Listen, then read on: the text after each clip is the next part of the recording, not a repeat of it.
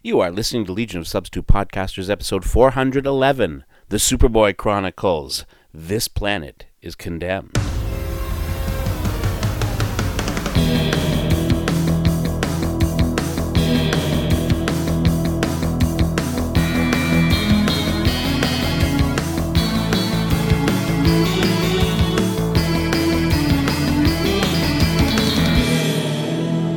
And welcome to episode 411 of Legion of Substitute Podcasters. I am Paul French, and today I am once again solo lad, as I will be next week as well.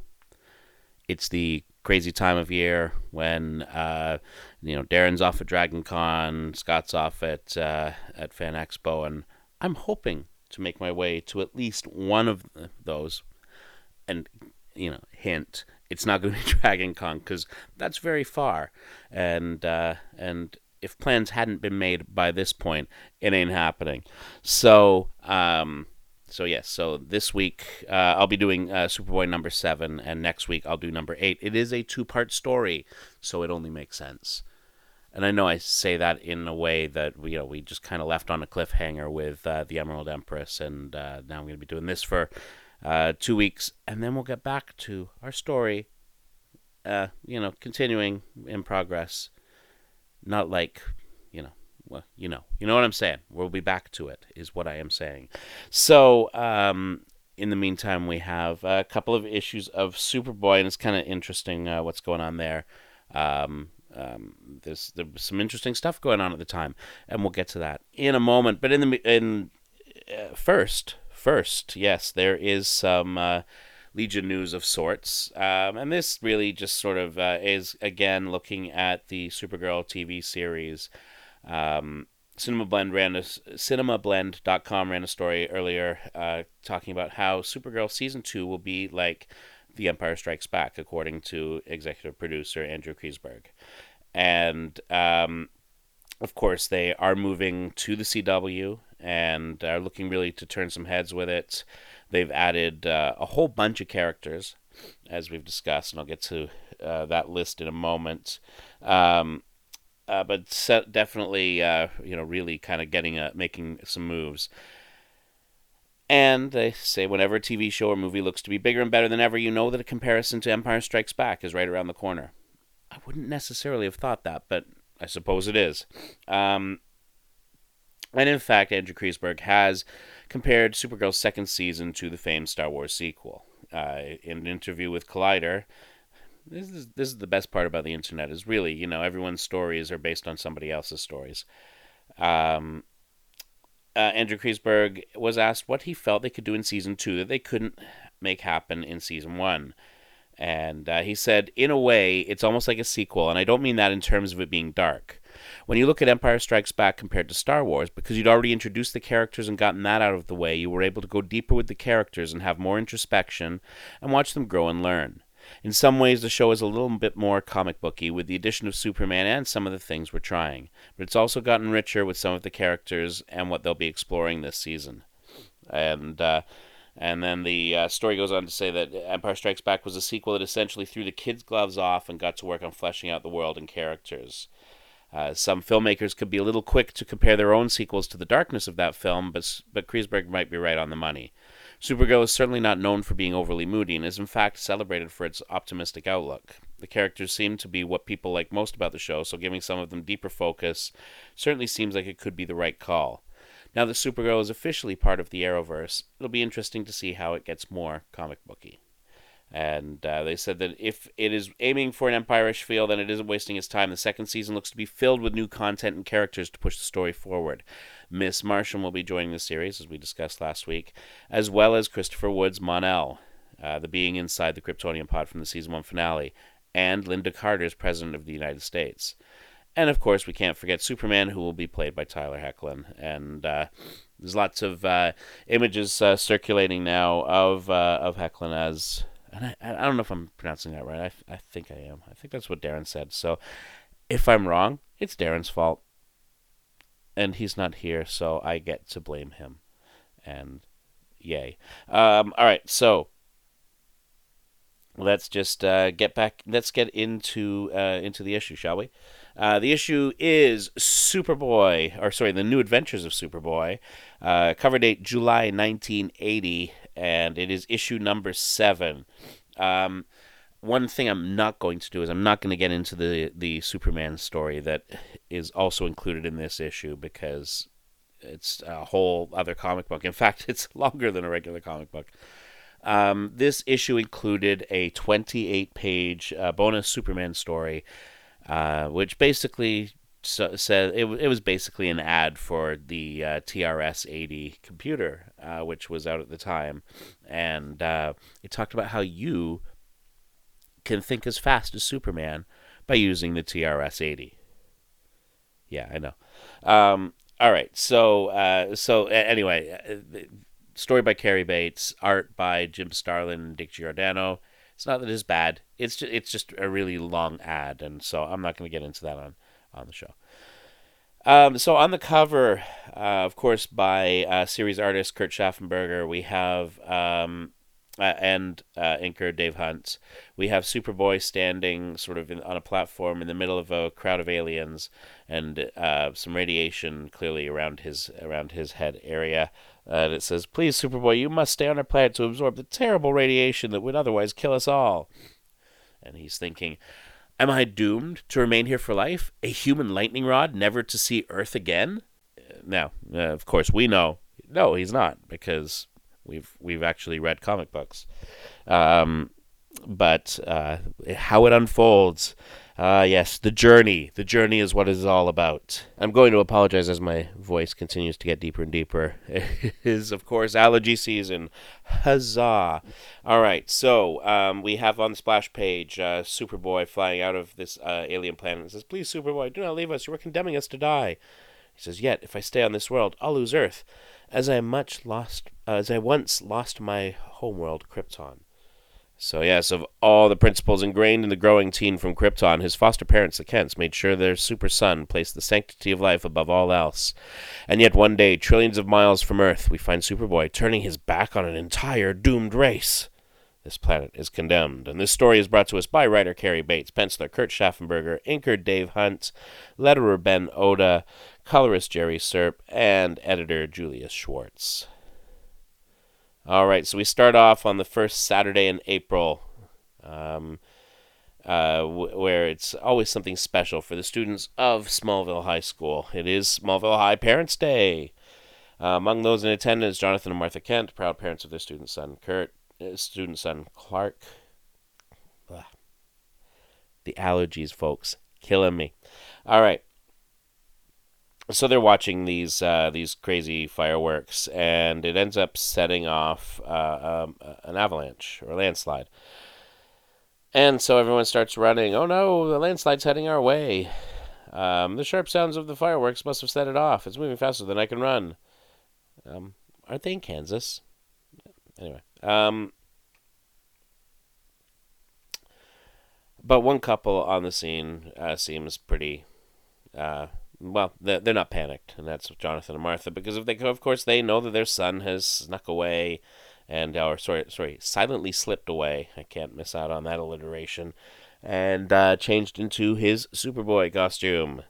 And so he comes out there with the cape, which of course at the time was super, super stretchy, and ties it around some treetops, and basically makes a big net out of it. Everyone's kind of like, what's he doing? Hanging his cape out to dry? Why isn't he carrying us to safety? And but of course he can't do all that. So he has his indestructible stretchable cape. And in fact, Jonathan Kent says, nothing is impossible for Superboy and his indestructible stretchable cape. And someone else says, Sons of Thunder, Kent's right now. I see what Superboy's up to. And yes, he basically forms a canopy above them, and the rocks bounce off it like pebbles off a trampoline. It seems incredibly unsafe to me because there's some people who actually aren't under the cape. But that's okay because Superboy is as they bounce away, he's smashing them into harmless dust, and then he grabs up the rest of the debris in this huge sack now made out of his cape, And they say, Superboy's wrapped up all the debris in his cape and is flying off with it. What would Smallville do without him? Let's hope we never have to find out. Which means they're about to have to find out. Yeah, Jonathan Martha, super, super proud, but, they're keeping it all low-key. And then Clark comes back and runs into his nemesis, Bash Bashford, the original kick-sand-in-the-face bully. Clark's been reading some comic books. He knows about the thing that made a man out of Ace, or whatever it was, or made a man out of Mac.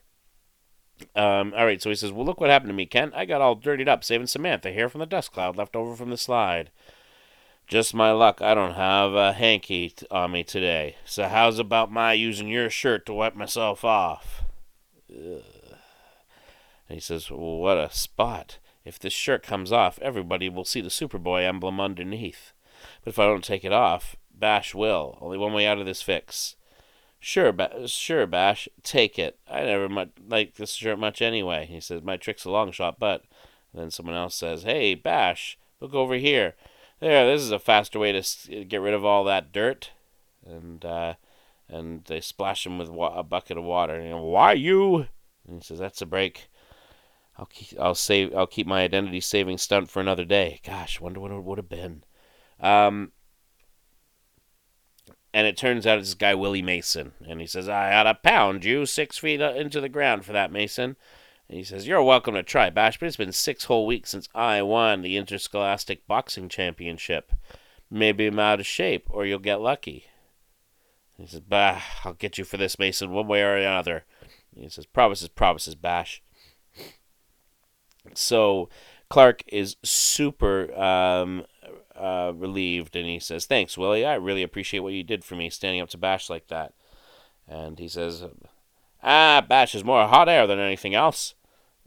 I think that's totally me doing Ultra Dillinger voice, so you can feel free to take a drink there. He says, besides, I owe you a favor for tutoring me through that chem exam. And he says, now that we're away from others, Clark, I need your advice. I've got to confide in somebody or I'll go crazy. I made a mind-blowing discovery about myself last night. I'm adopted. And Clark says, gee, Willie, I'm adopted too, but I've always known it. I can imagine the shock of having your parents suddenly telling you that. And he says, well, they didn't tell me, Clark. I found out for myself by accident. And how that happened is the real shocker. He says, my gym class was canceled yesterday, so I came home earlier than usual. Oh, no. Figuring I'd shoot a few baskets behind the house. He says, when I heard an eerie noise coming from our garage, like something out of a science fiction movie. Don't go in there, Willie. Don't do it. And then I heard my mom and dad, and I couldn't believe my ears. And yeah, it turns out they were aliens who wear like rubber masks. Even though their faces are of drastically different shapes than human heads. Turns out these masks, they pull it all tucked in. And they're talking to their leader who says, that's much, or they say, what is it? Yes. I've consented to conducting these relays in Earthy and English for the sake of your disguises, but must I endure those revolting faces? They're nauseating. So they pull off the masks. And of course, fortunately, they're doing this in English so that Willie will understand what's going on. And he says, that's much better. I trust you have taken precautions to be alone for the duration of this relay. And they say, every precaution. Our adopted Earthian will not return for some time. And he says, I know this must be tough to talk about, Willie, but you're doing fine. Take a deep breath and tell me, what did they say to each other next? And he says, I don't know. I was so shattered by what I saw, I turned and ran. Last night I slept in the park. I haven't been home since. I would have cut out today if they'd shown up at this picnic, but I guess they were too busy talking to their home world. I can't possibly face them anymore, knowing what I do. He says, what am I going to do, Clark? He says, that's not an easy answer, Willie. It'll take plenty of heavy thinking. In the meantime, I know where you'll be welcome, be made to feel at home. That's right, 321 Maple Street. So they put him up in the guest room, and he says, and Martha says, right this way, and I'll show you where the guest room is. I've already got some fresh sheets and blankets for you. And he thinks to himself, Clark's parents sure are great. Choke! Take a drink. But I used to think mine were, too, until yesterday. And And Jonathan's talking to Clark. He says, I know Willie isn't the type to tell tall stories, son, but I've known Herb and Lydia since before you landed on Earth. I remember how proud they were how proud Herb was when his son was born. Now now you tell me they're aliens who adopted Willie? I'm sure that's not so. He says. Clark thinks, well, in that case, where are his real parents? They may have been abducted, or even killed by their alien impersonators. And he says, well, and if it weren't for Willie turning up in the wrong place at the right time, nobody would have been in the wiser. What do you suppose they're up to, son? He says, well, this is a job for Superboy to handle, Pa. If Willie comes down and asks where I went, and whoosh, he heads out the window after he's changed into Superboy. And Clark says, I'll say you were feeling a bit queasy from too many hot dogs at the picnic, so you went out for some fresh air. And so he heads across town to Willie's family's, or the Mason family abode, and says, excuse me for arriving unannounced, but I was in the neighborhood, and I thought I'd drop in to play my respects. And the mother says, land sakes, Herbert, isn't that Superboy? I'll be hornswoggled if it isn't, Lydia. And he checks with the X-ray vision and says, hey, you guys can cut the cornball routine. My X-ray eyes clearly reveal there's nothing remotely earthly about either of you. She says, we should have known, Romax. It would only be a matter of time before Superboy penetrated our disguises. He says, I promise you I'll do a lot more than that. Unless you produce the real Masons, intact and unharmed right away. And they say, just give us 5 seconds, which is all we need, as your language so quaintly puts it, to make our getaway. Intrawarp activated. And they disappear. But Superboy's too fast for him, and he clutches at a dematerializing limb, feeling a tremendous rush of energy flowing into him on contact. So, and if that means what I think it means, I'm being teleported along with him through some sort of space warp. And so sure enough, that happens. And he ends up on their world, which is some 1,500 light years from Earth. It is Volks, their homeworld. And since it is no longer necessary, Romax and I have dispensed with our human camouflage. And so then we have the Superman and the computers that saved Metropolis, which again I say I'm not getting into it. It's co-stars the TRS-80 computer whiz kids, and yeah. So we're just gonna scroll and z past, and wow, yeah, 28 pages, folks. All right, and there we go. Okay, so he says, so I see. What about the innocent humans you impersonated? Did you dispense with them too? And they said, nothing so barbaric, Superboy. They were merely placed under sedation for the duration of our brief Earth visit. Even now they are being reunited with your friend Willie. My friend? Do not bore us with the pretense of your dual identity, Clark Kent. That is for Earthians alone. Not even all of them. And they say, and if you think our choice of the Masons was a random selection? And he says, hardly. You deliberately exposed your disguises to Willie, having calculated that Clark Kent would be the person he'd most likely confide in. You spoke English for Willie's benefit. And that's what this whole thing was a setup. See? And they say, yeah, well, being a peace-loving culture, we did not possess the weaponry necessary to teleport you to our world against your will. So we had to create a situation to entice you into following us here to Volks. Come, we have much to show you. And so they get into the next building, and they've got this big triangular thing with a symbolic representation of Volk, depicting the continual bombardment it receives from invisible mutual rays. Similar to cosmic rays, their penetration across the galaxy is all-encompassing. And basically, yeah, it's poisoning they have silicon-based bodies, and it is poisoning them. And but they think, hey, Superboy might be able to stop this. They figure they were a doomed race. And but he doesn't understand. They say, you will when you step into the next chamber. And so he does. And he says, he stands on this platform, and they say, no cause for alarm. We assure you the Visi-disc beneath you has but one purpose, to illuminate our point. And he says, my X-ray vision has already verified it's not a weapon, so go on with the demonstration. And they basically...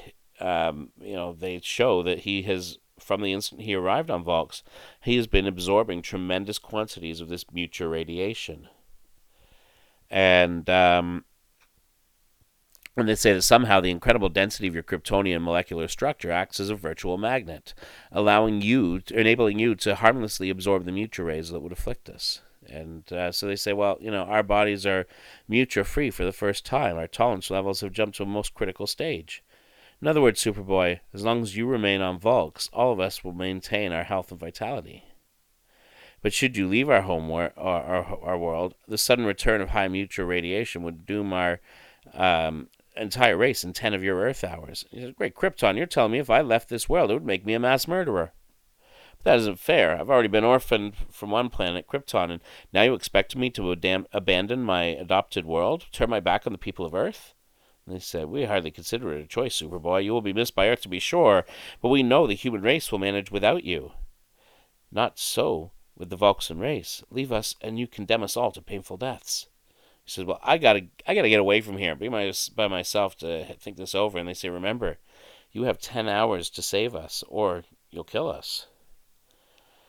So he accelerates back into deep space, quickly reckoning his course and position from the stars. And he says, I know an Earth shortcut to Earth near here via hyperspace. It won't take up much of my 10 hours to fly home. And take a good long look. Choke! Take a drink. It may have to last me a lifetime. So he heads over Smallville and says, I to think this could be my final flight over Smallville. I guess I never stopped to think how much I miss this town if I ever had to leave it, even when I considered moving to Metropolis, which was, of course, last issue. So he looks in on the Masons and sees that Romax and Awula made good on their promise. The real Mr. and Mrs. Mason have resumed their normal lives. Willie now knows he's not adopted, which solves his problem, but not mine. I can't stall any longer. I've got to tell Mom and Pa the bad news. And he says, maybe if we put our heads together, we'll be able to come up with a way out of this dilemma. But basically, yeah, they don't know what to say. And he says, can you help me figure out a way to save the Vulcans and stay here on Earth? And they say, well, son, from the way you explained it, the problem, the way you explained the problem, you are the only hope for this alien race for survival. And they say, it'll devastate your mother and me to lose you, but with millions of lives at stake, our personal grief doesn't mean much. And Martha says, when I think of all the good you could still accomplish here on Earth if only you could stay, and Clark's thinking to himself, what fortitude.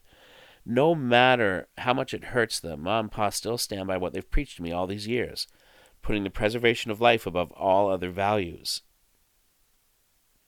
And Martha says, I used to have nightmares about you being overcome by some villainy or being killed by kryptonite, but I never dreamed it'd be your superhero duty that would take you away from us. And he says, Ma, you did it. You just told me how I could save the Vulcans and still be home in time for Sunday dinner. And Martha says, goodness, then I better get the roast on. And so, whoosh, he flies away, and they can't figure out, hey, what got him so worked up? And Jonathan says, beats me, Martha, but never underestimate the powers of a Superboy. And so he goes to a construction site of the new Smallville Library and says, if all goes according to plan, I'll be able to reattach the derrick to the scoop of this crane long before the construction crew shows up for work to Monday morning. And off he goes, and he's got the derrick's arm, and he uses it to basically pick up a whole pile of kryptonite. And so the Vulcans are looking, and they see, hey, look, here he comes. And he has some manner of strange apparatus. And he says, I had to scour interstellar space to track down enough kryptonite meteors to do the job. Here, people of Vulks, the answer to your problem and mine. And they say, have you taken leave of your senses, Superboy? Our research on you makes us well aware of the mineral green kryptonite and its deadly effect on you. And they say, of what Vulcan use could... And it turns out he leaves again, and he says the purpose of the Green K hasn't dawned on Romax and the others yet, but I'm sure it will when they realize I've given their race a new lease on life. And soon, true to the Team of Steel's predictions, well, they're saying, what a stroke of genius. Since it was the ultra density of Superboy's Kryptonian body which enabled him to absorb the muta rays, he brilliantly deduced that any type of Kryptonian matter would perform the same function, even kryptonite. And Willis says, but it was your stroke of genius, Romax, which inspired us to sculpt the life-saving element into a form that would pay proper tribute to our Cape Savior. And now both Earth and Volxa have a Superboy to watch over them. And it says, next issue, Superboy makes an incredible decision. Clark Kent must die. Yeah, so they made us look. Yeah. Anyway, of course, this issue had a Daily Planet in it, which included an ad for the Monster Society Strikes Back story that happened in World's Finest number 264, and that was a Marvel Family Tale written by E. Nelson Bridwell. With art by Don Newton and Dave Hunt, and that Don Newton stuff on Captain Marvel and the Marvel Family was amazing stuff. It kind of finished out its run in the Adventure Comics digests, which had Legion stories. You know, basically they were doing all of the Legion stories in chronological order in that Adventure Comics digest, and this was one of the other stories in that book. And but the small digest size did not do justice to Don Newton's artwork on that stuff. God, it was so good. And of course, E. Nelson Bridwell would leave us in just a couple of years, and Don Newton a couple of years after that, just as he had taken on the art duties on Infinity Inc. Anyway, so also coming out that week was DC Comics Presents number 24, written by Len Wein with art by Jose Luis Garcia Lopez, which teamed Superman and Deadman. And Batman number 326. Selina Kyle leaves Gotham, and Batman finds himself on a path marked "This Way Lies Madness." Written by, again, Len Wein, with art by Irv Novick and Frank McLaughlin. Flash number 288. Be Carrying Your Umbrella, The Day It Rained Flash, by Cary Bates, Don Heck, and Frank Chiaramonte, with a co-starring role with Dr. Alchemy, who we'll of course see over on TV this season.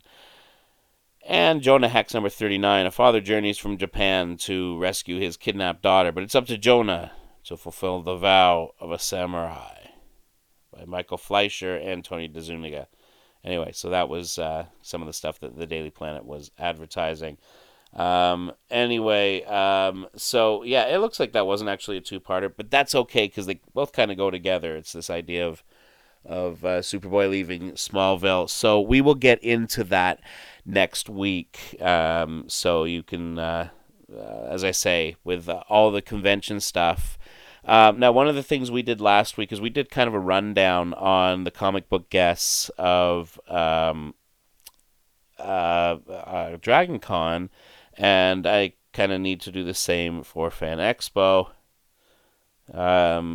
And so that is what I am about to do, in theory. Okay, so on the featured guest list, I'll kind of skip through some of these to cover the main comic book guests. We have Stan Lee, Frank Miller, Joe Quesada. Margaret Atwood somehow got thrown into the comic book guest, but hey, whatever. She's a national treasure around here, folks. Leave it alone. All right, Andy Kubert will be appearing, as will Brian Azzarello, of course, all tied into Dark Knight 3, The Master Race. And Joe Quesada is there for Friday and Saturday. Of course, Fan Expo runs from Thursday, the 1st of September, through to the 4th of September, which would be Sunday. All right, so yeah, Andy Kubert, Brian Azzarello, Klaus Janson. We'll also have Friday, Saturday, Sunday, Greg Capullo coming off his Batman run, and David Finch coming on to his Batman run. Also, Meredith Finch, who worked on Wonder Woman with her husband. Jason Fabok, who has been doing Justice League for the last couple of years. Dan Slott appearing Saturday and Sunday. Tim Sale, who you remember from a lot of the stuff he's done with Jeff Loeb, including Captain America White and Superman for all seasons. Francis Manapul, Gotta love Francis Manipul, who will be doing the Trinity series. He's going to be there. Mahmoud Asrar of Avengers. Ryan Stegman. I love to see Ryan Stegman getting like the featured guest kind of role because he's just an awesome guy. Adrian Alfona, artist for Miss Marvel. Greg Land from the Uncanny X-Men. Ryan Otley, artist for Invisible. John Boy Myers from Teen Titans. Clay Mann, also working on Trinity. Mike Del Mundo from Weird World. Sterling Gates, writer of Adventures of Supergirl, and of course did that fantastic run on Supergirl. Really kind of one of the definitive runs, which is great that happened in sort of the last decade. So yeah, Sterling Gates will be there. John Tyler Christopher, who's an artist for Marvel action figure variants. Tom Grummett, former Teen Titans artist. He, of course, worked on the Superboy that isn't Superboy book. And I hate to say it because it was actually really cool because, of course, it was, it was Carl Kiesel and Tom Grummett. I mean, it was a great book. I just, it's not Superboy. Other special guests: Peter Steigerwald, Jay Torres, of course, no stranger to Legion fans because he did some work on the Legion of Superheroes animated tie-in book. Kalman Andrzejowski, who's been doing Captain Canuck recently.